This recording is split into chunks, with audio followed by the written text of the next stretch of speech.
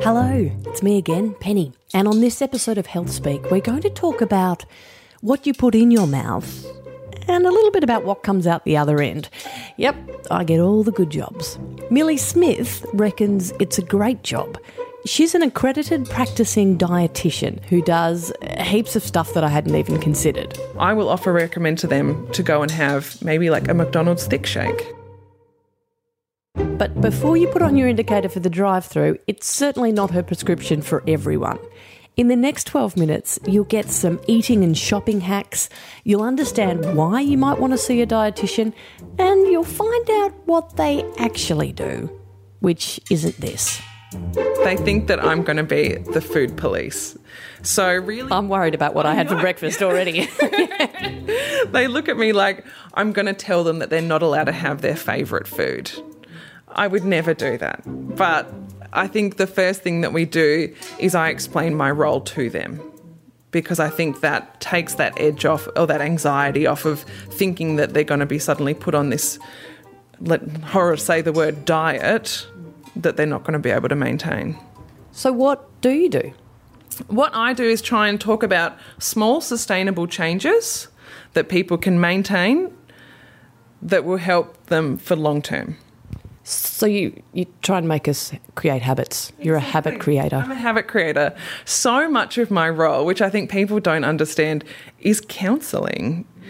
It's a really intimate role with a patient. You really have to get to know someone on many different levels to have an impact on the way they're eating. And I know we think of eating as such a simple one-factor thing, but actually our food choices that we make, it comes into a social context, it comes into cultural factors. There's so many other things that are involved and into play when it comes to our food choices. And as a dietitian, you've got to understand all of those to help a patient. So I get to work with them on a very intimate level. You'd be surprised how many patients come in and we end up, talking about other issues that they've got going on in their life. The amount of tears I have in my room, and that sounds like a negative thing, but I love it when I have tears in my room. I love when people open up to me because when we talk about food, we're often talking about other issues that are going on in our life. If you've had other stresses going on, often food can be a bit of a Band-Aid sometimes. And they come out, and I love it. I love helping people in really simple ways. When are we likely to need to see a dietitian, and where? There's many different reasons why we might want to go and see a dietitian. For newly diagnosed medical conditions, I always recommend, you may want to get a GP referral first, but...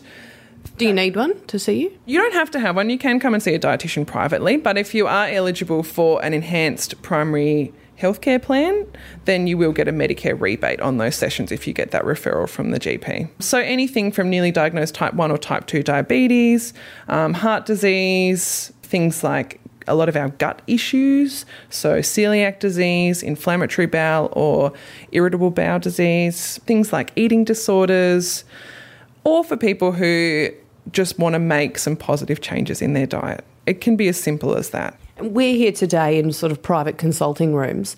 Are people likely to run into dietitians in hospital settings or community settings too? Definitely. So I'm fortunate enough to get a little bit of a mixed bag when it comes to what I'm doing. So I do work in a private practice setting, but I also get to work out of 2 different hospital settings as well.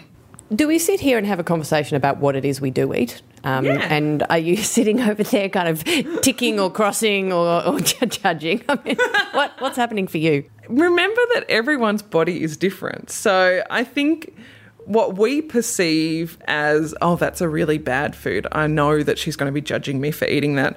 Remember that everyone is different. So some foods that we often perceive as being bad foods, for another person that's coming into me, I might be hoping that they're eating. What's an example of that? Oh, that's a great question. So one that I think about all the time, I work with quite a few cancer patients. When we are going through chemo and radiation therapy, one of the major things that I get referred patients for is to try and keep their weight as stable as possible. We don't want people losing weight when they're going through that treatment.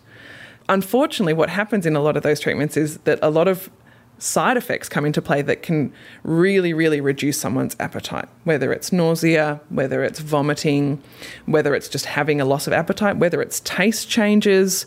Food can become really off-putting. All I want them doing is trying to keep their energy levels up as best they can. So I will often recommend to them to go and have maybe like a McDonald's thick shake. Really high energy, lots of fats. It's cold, so it's a liquid. You don't have to kind of chew it and really take a lot of time to eat it. It's easy to consume. It doesn't have a strong smell, so it won't exacerbate nausea. But people wouldn't necessarily come into me thinking that I'm going to tell them to go and have a Macca's thick shake. My prescription is thick shakes, more of them, yeah. But I mean, that would be a very different conversation if you were talking to a type 2 diabetic. It would be a very different conversation. But even then, I think a lot of people think of food as really black and white. This food is good, this food is bad. But yeah, if someone's going for dinner at night and sitting down to a block of, family chocolate as a type 2 diabetic, that's not going to be the ideal thing for their blood sugar levels. But if they're not allowing themselves to have any chocolate, they're saying for 3 weeks straight, I'm not allowed it, it's so bad, it's so bad. They feel so bad about themselves, all they crave is that chocolate, and then they go and have a block of chocolate. Actually, that's not a healthy relationship with food either. Good to know. So I come in here. I may have an existing health condition, which is why I'm here. We have a bit of a conversation about what I am eating, what else is going on with my body health-wise. Then what happens? Then we'll talk. The first question I'll ask is, what are your goals in terms of coming to see me? Is it to manage that condition? Is it to, sometimes people will have weight goals, sometimes people will have other behaviours that they've got in place that they want to tweak, or sometimes they literally just come in and go, I just want to take better care of myself. What can I do? One thing that I always tell my patients is don't be embarrassed by bowel stories. I love talking about bowels. You poo. You poo. It actually tells us a lot about someone's diet. So how regular someone's going, whether they've got any constipation or diarrhea or any other issues going on there, gassy, any pain, anything like that is really interesting to me. So we'll talk through what their goals are, and then we'll talk through what they're having at the moment. If it's for a medical condition, we might talk through that medical condition and talk about how food relates to that medical condition. And then we'll just look at little tweaks that we can put in place, and then they'll practice it and they'll come back and see me. Is it like a weekly eating plan? It will vary depending on the person. So generally I try not to put strict plans in place. Say for someone with newly diagnosed celiac disease, that's a good one. They'll need to go on a strict gluten-free diet. So we'll talk through some ideas for different meals. We might even go through some label reading skills so they can assess products at home and at the supermarket as to whether they're gluten-free. Then they'll go off, they'll have a practice of that. They'll come in, they'll tell me what challenges they've had for putting that in place, what they've found easier, and we'll go from there. I'd sort of pick up on the label reading skills thing. I mean, how much could we all benefit from actually spending a bit more time in the supermarket and knowing what we're reading on the back of these packets? And, we might just pick the one next door and it could be twice as good as the one that we used to. Definitely. Label reading is such a good skill. Empowering skill, that's the word I like to use for it. When we look at the front of a product, the amount of marketing that goes into the front of that product can be incredibly misleading to how nutritious that food might be.